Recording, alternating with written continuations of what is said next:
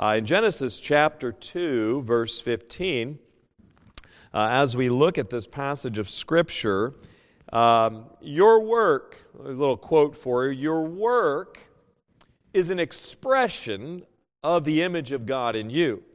And it's worth thinking about how your work reflects His character. This is a quote I'm reading by an unknown author. Work as simple as cleaning out a closet reflects the God who makes order out of chaos.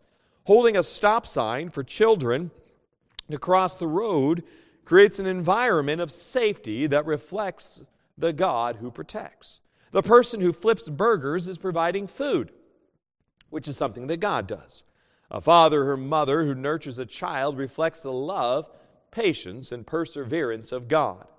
The CEO of a large business holds things together and moves things forward. This, too, is a reflection of God's work. In every area of our lives, as we had discussed this morning, beginning with Adam and Eve here in Genesis chapter 2, verse 15, would you follow along with me? Genesis chapter 2, verse 15.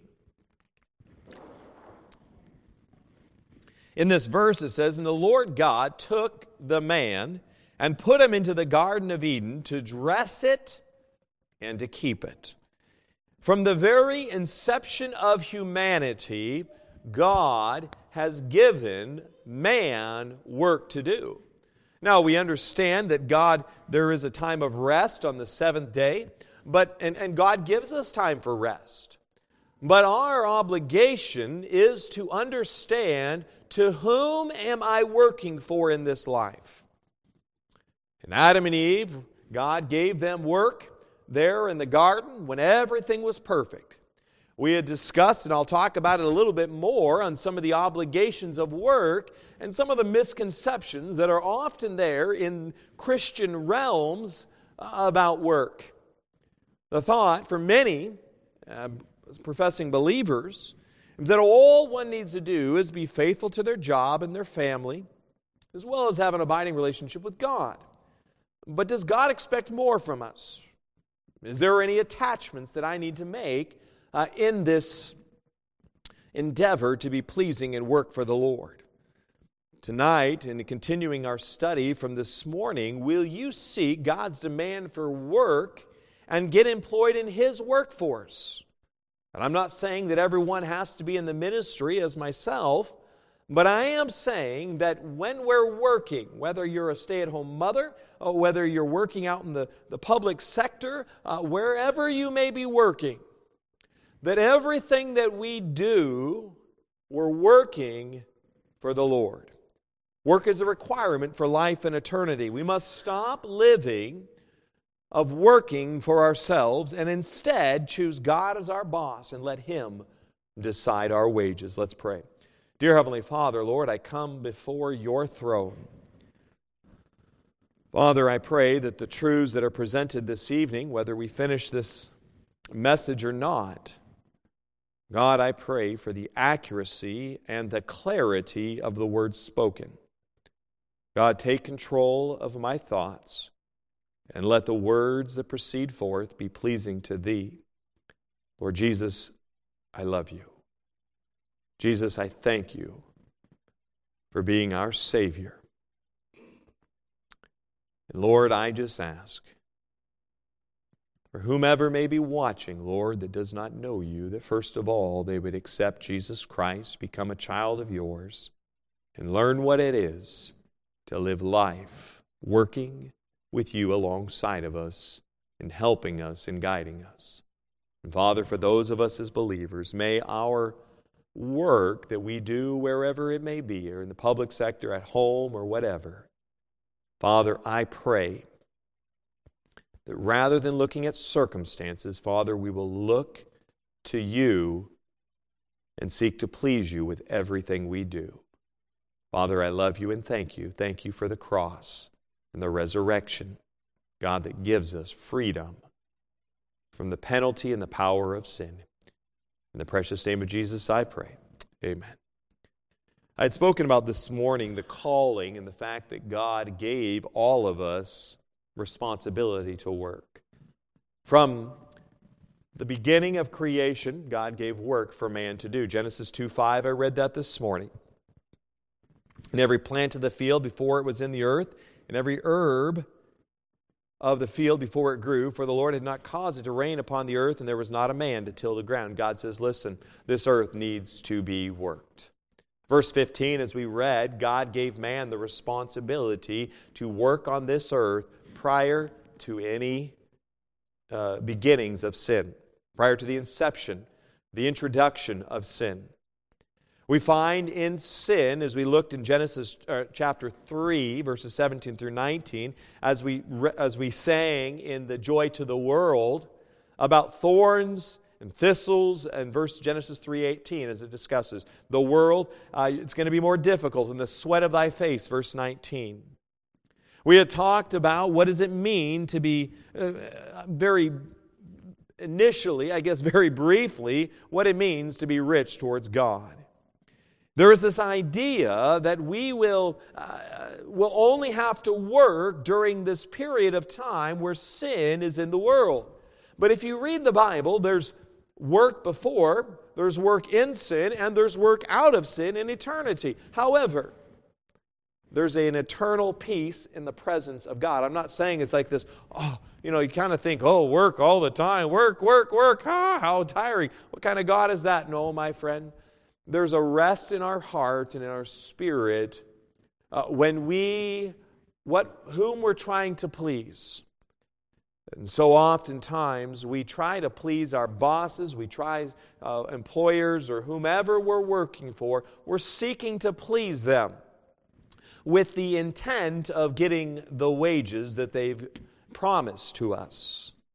But you know what? God's idea for work is so much further and so much beyond that very idea. So we found God giving work in the Garden of Eden. There is a commitment, and as we had mentioned, and I'll pick up where we left off in Proverbs 16:3. I'd like you to look with me here in Proverbs 16:3. The element and the labor of work ultimately is an act of your will. In Proverbs 16:3, now I understand that many people of this life are working for, especially here in North America or in first world nations, they're many times working for the niceties and comforts of life. In some countries that may be more impoverished, they're just working to get ends meet, to put a little bit of food on the table. But whatever is the condition of an individual, we have to understand, wherever your financial position is, and Proverbs 16:3 tells us, commit thy works unto the Lord, and thy thoughts shall be established.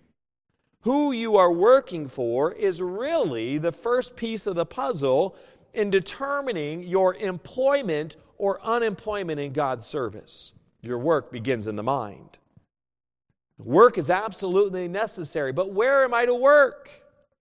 Now, I did read this morning. We understand that there must be a career or some sort of job to provide for your home. 1 Timothy 5:8 tells us this. But if any provide not for his own, especially for those of his own house, he hath denied the faith and is worse than an infidel. So you have personal and family obligations. God says you don't provide for your family, you're worse than an infidel. That's a horrible position, just by being lazy. Now, how you do this is certainly culturally influenced. Where you work, what you do for work, there's certain cultural implications on this. But you are to provide for one's family. It's not the government's job to provide for a family, it's your job. There is in Matthew 7:11. Now, I understand there might be some conditions on that based upon a person's, maybe their inability with certain handicaps or such, but by and large, it's the responsibility of each and every parent to provide for their family. There is a providing for the children. If ye then, being evil, know how to give good gifts unto your children, Jesus says, how much more shall your Father which is in heaven give good things to them that ask him? Parents laying up good things for their children, 2 Corinthians 12:14. There's a care when parents get older and their health is waning. There's a calling for children to care for their parents, 1 Timothy 5:4. There's also, we find that 1 Corinthians chapter 7, verse 33 and 34, it discusses marriage. Marriage is certainly a tremendous blessing, as Proverbs says. He who findeth a wife findeth a good thing, and obtaineth favor of the Lord, as Proverbs discusses, Proverbs 18. But we understand in 1 Corinthians 7, he that is married careth for the things that are of the world, how he may please his wife, and then it also talks about a wife, how she may please her husband. So marriage is definitely a blessing, but it's not the ultimate aim. I'm not just seeking to please my wife, and she's not just seeking to please me. Now, just keep that thought in there in the queue, okay? There's secular obligations to work. Look with me at Ephesians chapter 6, verse 5. What I'm doing is just taking the sectors of society with which we have obligations. But in all of these obligations, it's easy to make whatever our primary, our immediate commitment is to work, to family, as our ultimate and end goal. And I want to challenge that thought this evening because as Scripture manifests and it attests to us that is not to be our end goal. And it's noble in regards to its very virtue of caring for your family. We need to. But whether you are a believer or not a believer, you are to provide for your family. So there's no real eternal, necessarily, significance other than the fact, yes, you've provided and you've shown some ability of discipline. Ephesians chapter 6, verse 5, servants, be obedient to them that are your masters according to the flesh, with fear and trembling in singleness of your heart, as unto the Lord, as unto Christ, not with eye service as men pleasers, but as the servants of Christ, doing the will of God from the heart, with goodwill, doing service, here's the key, as to the Lord and not to men. And we also find, but as the servants of Christ, doing the will of God from the heart. My labor and my toils and my whatever I'm doing in life, whether I'm cleaning the closet, whether I'm working and laboring here, wherever you may work, God tells us you're doing it as to Him, not to men.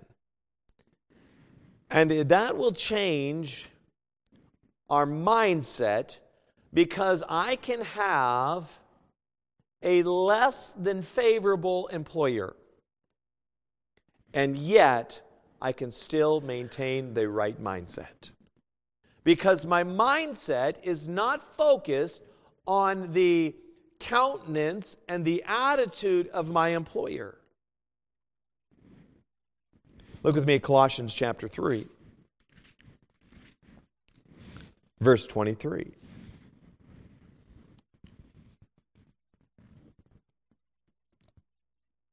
And whatsoever you do, would that include your work? I think that's a pretty all-encompassing statement there. Whatsoever you do, do it heartily as to the Lord and not unto men, knowing that of the Lord ye shall receive the reward of the inheritance, for ye serve the Lord Christ. He's talking here, the Apostle Paul, by inspiration of the Spirit of God, to the church of Colossae. Church of Colossae, he says, whatever you do. Now, and my labors, there is to be a hearty and intense work ethic for the Lord. It is not just for my employer.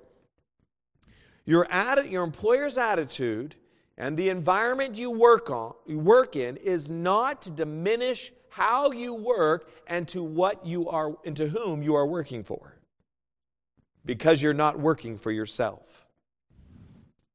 Now we understand, is Exodus 23, and even in the beginning of Genesis chapter 2, when God talks about the seventh day He sanctified it. God has given us, and we now celebrate it on Sundays as the Lord's Day.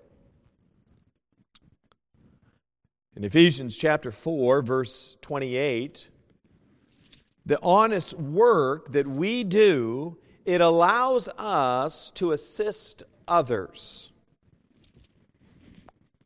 let him that stole steal no more, but rather let him labor, working with his hands, the thing which is good, that he may have to give to him that needeth. So my hard, honest labor for God allows me, as God gives the ability and the opportunity, to assist others. I want you to look with me somewhere else when we are working for the Lord. 1 Thessalonians chapter 4, verse 11. 1 Thessalonians chapter 4, verse 11. Well, let's look at verse 9. But as touching brotherly love, ye need not that I write unto you, for ye yourselves are taught of God to love one another. And indeed ye do it toward all the brethren which are in all Macedonia, but we beseech you, brethren, that ye increase more and more, and that ye study to be quiet, and to do your own business, and to work with your own hands as we commanded you. Verse 12. Why? That ye may walk honestly toward them that are without, and that ye may have lack of nothing. He's saying you're walking honestly before unbelievers. Them that are without, right? Those that are without the church. Outside of the church, obviously speaking here there in Thessalonica, but he's saying those that are without, that are not a part of the church, he's saying, listen, you walk honestly. You're doing it for the Lord. We understand our home, we understand our work obligations, but the question is, does God require more of us? Did Jesus Christ give any instruction for work? Sometimes you might be thinking the 3.5-year ministry of Jesus Christ, the disciples, sometimes maybe in your concept, maybe not, but in our concept, we think 3.5 years, the disciples followed Jesus everywhere they went. They didn't have to do much. They just watched Jesus preach and heal, and they were just along for the ride. But that is not the truth. The question to ask is, did Jesus task his disciples, his apostles, with work to do during his 3.5-year ministry? Let's see what Scripture says on this. Let's look at Mark chapter 6. We'll go a little bit quicker through this few sections of thought. But I wanted to, this is again a very brief overview. It would be abridged, I guess, if you would. But on this idea of work. Because when we think about this idea of work, God has things for us to do. Now there's times Jesus would go apart into the mountain to spend time with God and rest. We all need times of rest, okay? But all of my life, there's a labor, there's a focus of how I'm working and to whom I'm working for. Who you're working for will help or hurt your testimony for God. In Mark chapter 6, verse 7, and he called unto him the 12, and began to send them forth by 2 and 2, and gave them power over unclean spirits. And he commanded them that they should not take nothing for their journey, save a staff only, no scrip, no bread, no money in their purse, but be shod with sandals, and not put on 2 coats. And he said unto them, in what place soever ye enter into a house, there abide till ye depart from the place. But he began to send them forth by 2 and 2. Look with me back at chapter 3 of Mark.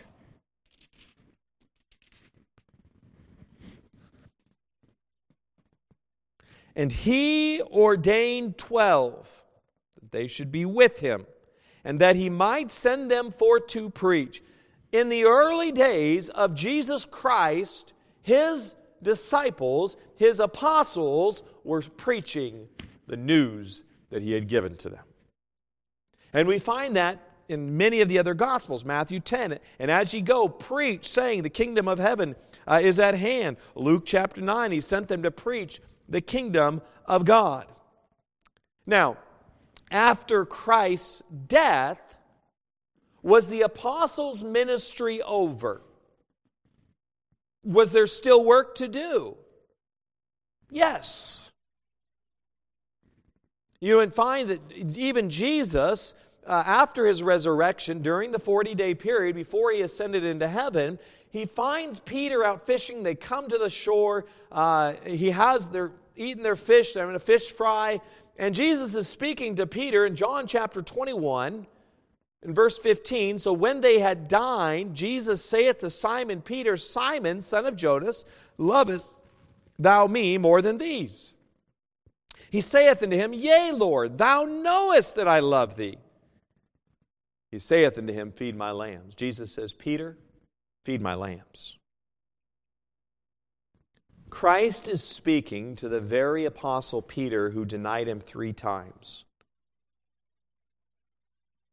It is easy in our lives, we think, Lord, I messed up. I don't think you can use me. The same Peter who said, Lord, I'll die for you, cut off an ear of one of the soldiers, would in just moments be denying the very Lord that he said he would go to the death for. And yet Jesus says, Peter, feed my lambs. Failure does not remove us from our work for the Lord. Now, there are certain sins that may remove from certain positions of responsibility. If a pastor falls into immorality, embezzlement, he ruins his testimony for the Lord and disqualifies himself from the ministry. Now, there's still work to do.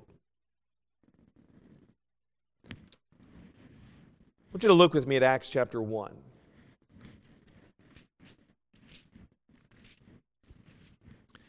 Here's some instructions that are given at the ascension as Jesus goes up into heaven. In Acts chapter 1, verse 4.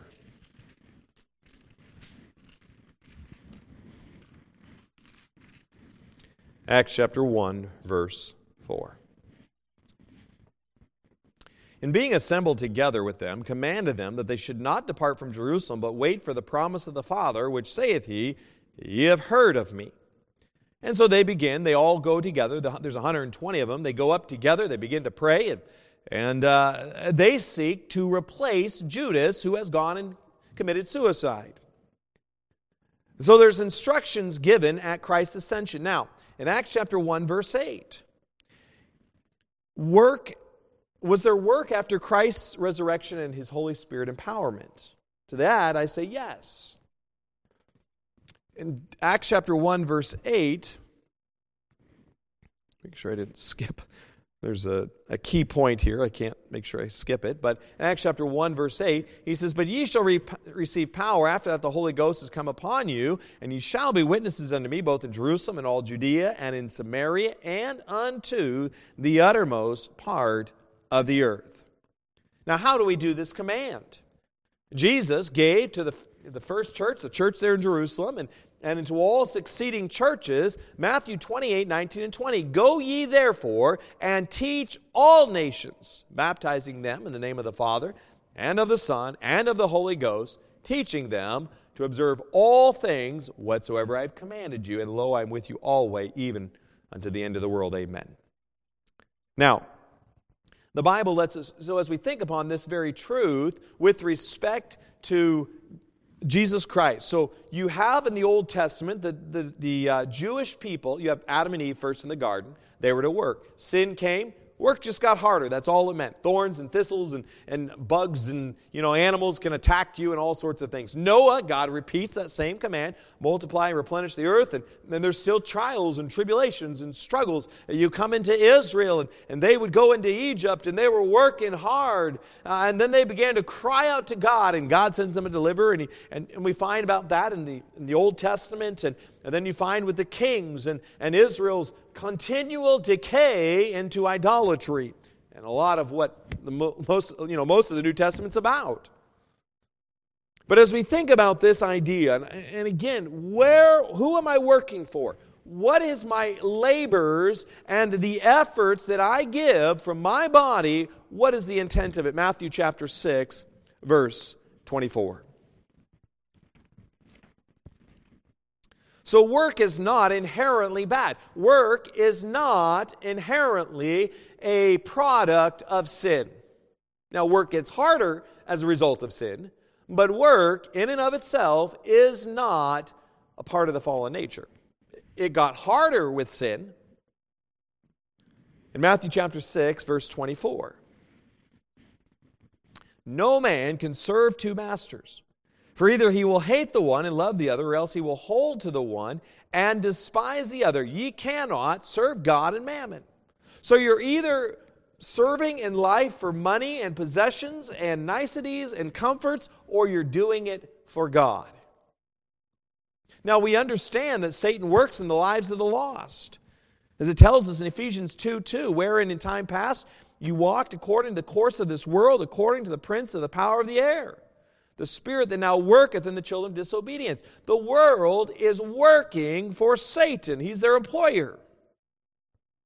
One employer, as we find in 2 Corinthians 4:4, in whom the God of this world hath blinded the minds of them which believe not. 2 Corinthians 4:4.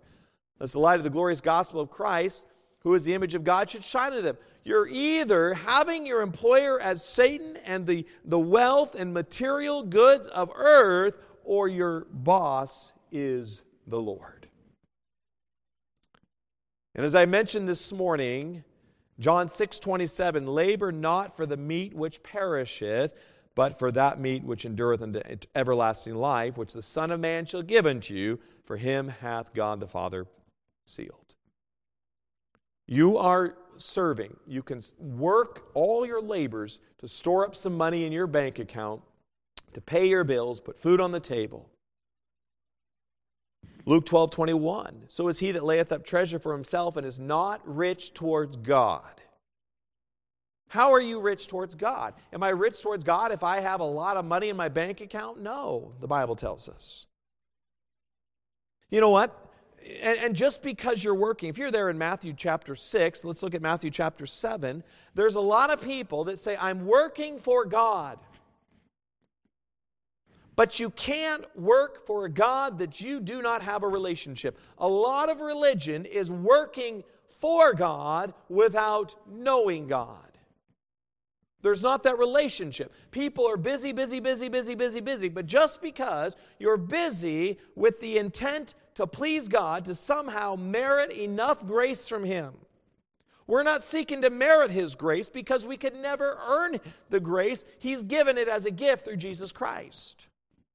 He died on that cross for my sins and yours. You cannot be good enough and work hard enough to merit the grace of God. You can't do it. In Matthew chapter 7, verse 21, not everyone that saith unto me, Lord, Lord, shall enter into the kingdom of heaven, but he that doeth the will of my Father which is in heaven. Many will say to me in that day, Lord, Lord, have we not prophesied in thy name? And in thy name have cast out devils, and in thy name done many wonderful works. And then will I profess in them, I never knew you. Depart from ye that work iniquity. This would kind of go back to the story in similarity and application of Cain. Cain did sacrifices for God. But God was not pleased with Cain's sacrifice. It's like the Israelites or King Saul with the Agagites, King Agag of the Amalekites. He kept the best and made a sacrifice unto God. And God says, I don't want it. You're rejected now from being king. You can do a lot to try to earn and merit the grace of God. You can work. But you're either doing it, but again, if you're trying to earn the grace of God by doing enough good works, you're still working for yourself. As a believer, I've accepted the gift of Jesus Christ. And I'm not trying to do it to somehow merit enough grace from God to earn my way into heaven because I can't earn it. I'll never be good enough. The Bible tells us, obviously, if you do one sin, you've broken the entire law and you're guilty. But in our work, I'm doing it not to earn or merit the grace of God. I'm doing it as a believer, having accepted the faith and having accepted Jesus Christ as my Lord and Savior. I'm doing it out of appreciation to please Him. There are a lot of materials on the surface that look similar to gold. Centuries ago, a quote for you, people discovered that unscrupulous operators would take advantage of this to trick people into paying for worthless metal. In order to determine whether gold was genuine or not, scientists devised an acid test. The item that is supposed to be gold is rubbed on a black stone, leaving a mark behind. Gold is what is called a noble metal, meaning that it is resistive to the corrosive effects of acid. If the mark is washed away by the acid, then the metal is not real gold. If it remains unchanged, the genuine nature of the gold is proven. It is not always immediately apparent from the outside whether someone is a genuine believer doing work for God out of good motives or not. Some are tares among the wheat, while others are doing the right things, but for selfish motives. It is only when faith and works are put to the test that it will become clear. Not all of these tests will turn out as people expect. Jesus said, as I read there in Matthew 7, many will say to me in that day, right? Those who are believers will stand at the judgment seat of Christ where their labors will be tested. Those who have put their faith and trust in Christ can never lose the eternal life Christ promised. But our labor for the Lord will be tried. Everything you're doing now will be tested, tried, much like the acid test on the gold. In 1 Corinthians chapter 3, verse 13, every man's work shall be made manifest, for the day shall declare it, because it shall be revealed by fire, and the fire shall try every man's work of what sort it is. Only that which is done with pure motives and for the glory of God will survive the judgment. Look with me at Hebrews 10. God does not want just mere religious exercises. Hebrews chapter 10, verse 1.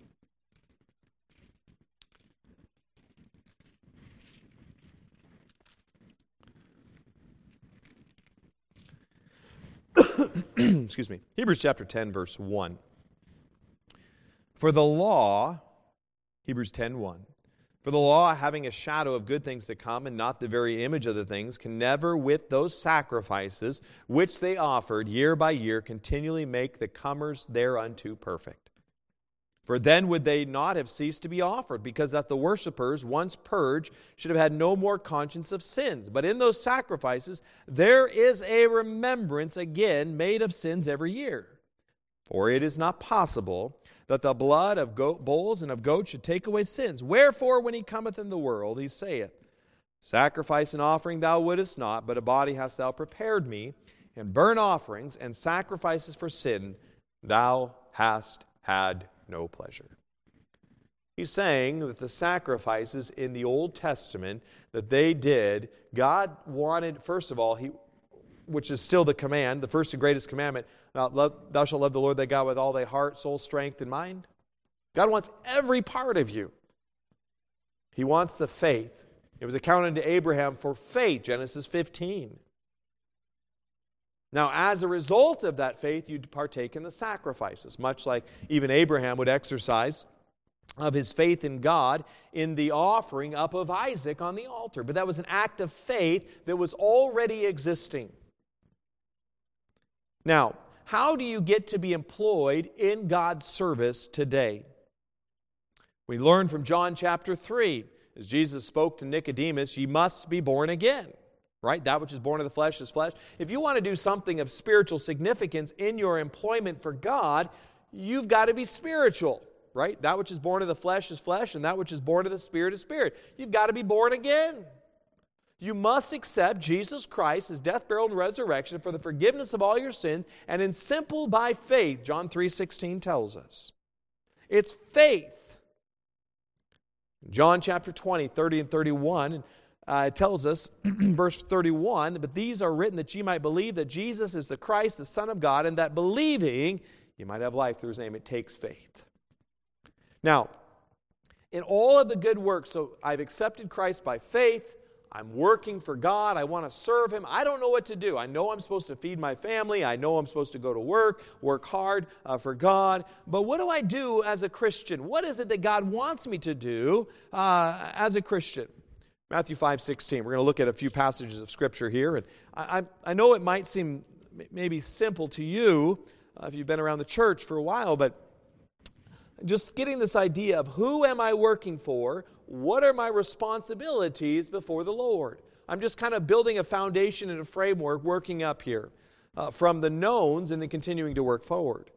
Matthew chapter 5, verse 16, let your light so shine before men. Why? That they may see your good works. Okay? And glorify your Father which is in heaven. So as I'm working hard for God in my secular workplace, my public sector, wherever that may be, they see me working with the attitude and the temperament and the fruit of the Spirit, and God gets the glory.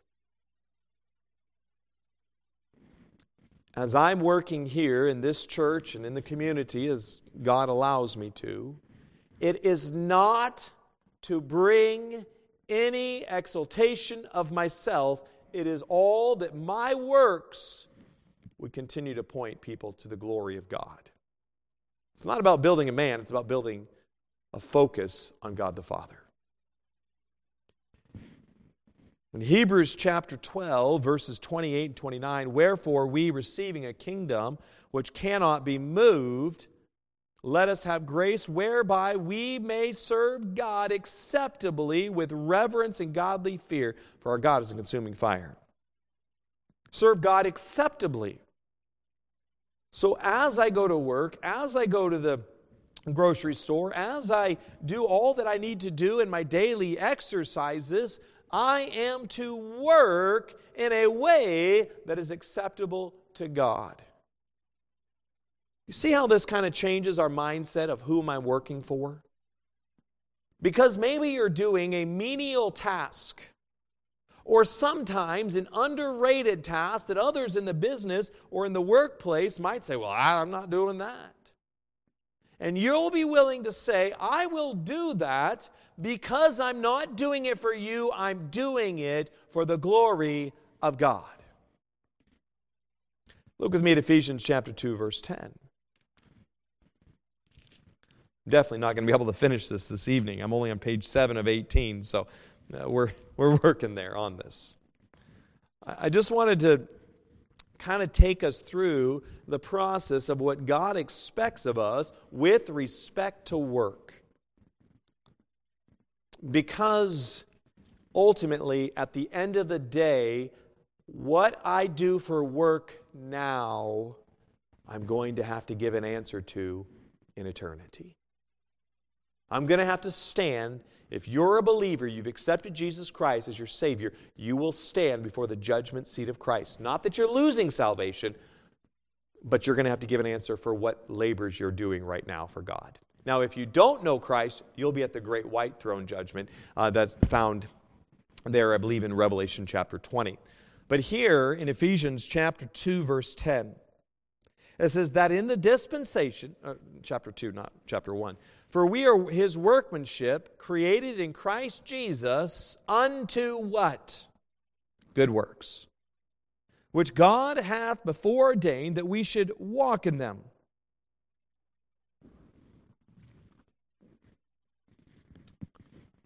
So I have been called, when I'm saved and I accept Jesus Christ, I'm doing it because God gave me a purpose. I'm His workmanship. He's made me His child as I accepted the gift of Jesus by faith. He created me for good works. Your good works far exceed just the labors within the confines of the church. It transcends to every area of your life. How you work to care for your family, both at work, at home, how you lead in your family or guide wherever you're at in your home, society. Our purpose is good works. That is labor. The question is where do I fit into God's work plan? Do I serve God by providing for my family? Yes. Do I serve God by having a personal relationship and worshiping at home and my meditative time in His Word? Yes. Do I serve God by my secular work and working as unto the Lord? Yes. Do I serve God by giving out the gospel of Jesus Christ? Yes. Is this all I'm responsible for? No. It's not all we're responsible for. In 2 Timothy 3:16 and 17, look with me here. The Bible tells us there is more we are to do.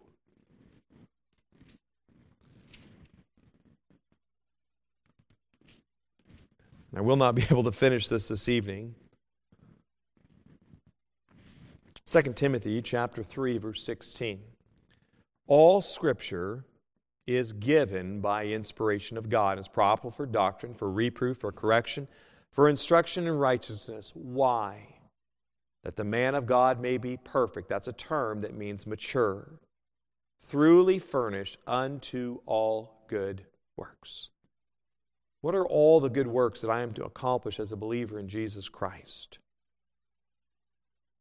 What did Christ require, or what step was often undertaken by those whom Christ or His apostles would heal and Christ rescued from sin's grip?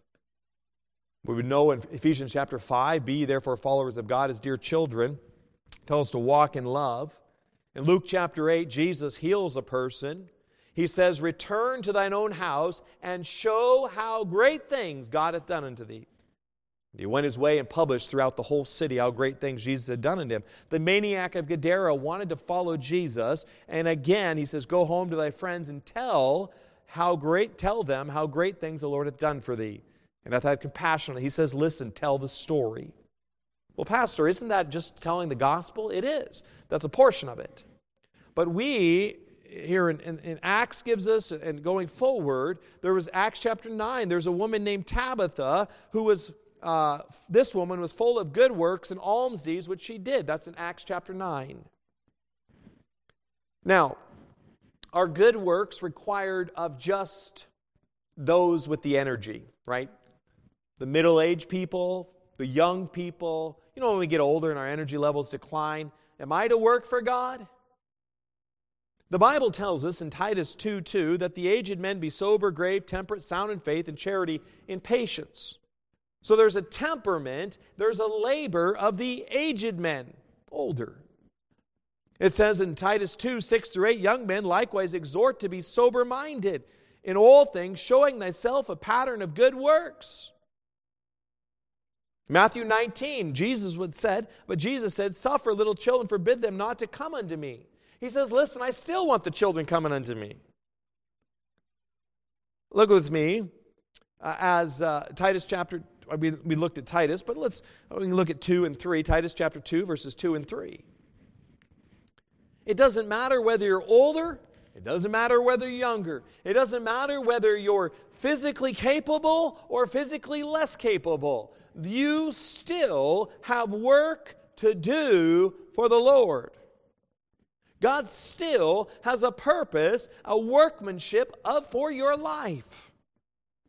In Titus chapter 2, verse 2, that the aged men be sober, grave, temperate, sound in faith, and charity, and patient. The aged women likewise, that they be in behavior as becometh holiness, not false accusers, not given to much wine, teachers of good things, that they may teach the young women to be sober, to love their husbands, to love their children. And the verse goes on. Verse 6, young men likewise exhort to be sober-minded. So he talks to all ages. He talks to mothers, Ephesians 6, and ye fathers, provoke not your children to wrath. Bring them up in the nurture and admonition of the Lord. So mothers, fathers, older, younger, you have work to do in God's economy.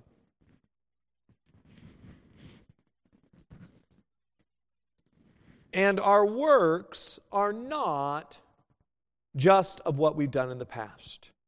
There's some churches that I've been a part of, and there's some older people in the church, and they're in their retirement years. And not only are they retired from secular public work, they seem to be retired from ministry work. I've done my time. But that is not in God's economy. Now, I understand there's physical limitations on what you can do. But I am not saying that when life was perfect on earth at the beginning of creation, there was work. When sin came, there was work. When Jesus died on the cross and rose again, He sent His disciples, there was work. Here at New Testament churches, there is work to do. We cannot come away with the common Western culture idea, when I get to a particular age, I will retire secularly, and I will retire in the ministry. Look with me at Titus 3:8. I'm going to have to draw this to a close. I'll have to pick it back up, Lord willing, on New Year's Day in the evening. Titus chapter 3, verse 8. This is a faithful saying. And these things I will that thou affirm constantly, that they which have believed in God might be careful to what? Maintain good works. These things are good and profitable unto men. In God's economy and in God's plans, there is no retirement. The Bible would let us know that retirement, really, in the Western concept, is a construct of one who is perishing, but not of one who is thriving for Christ. Now, what I mean by retirement is a life of personal comfort, relegating God's work to the younger generation. We do not find that in the Bible. Now, you might be financially secure enough to retire from the public sector. But it doesn't mean you need to retire from your work for God. I'd like you to look with me at Luke chapter 12, verse 19. And then we'll come back to Titus 3:14, and I will close this out tonight. Luke chapter 12, verse 19.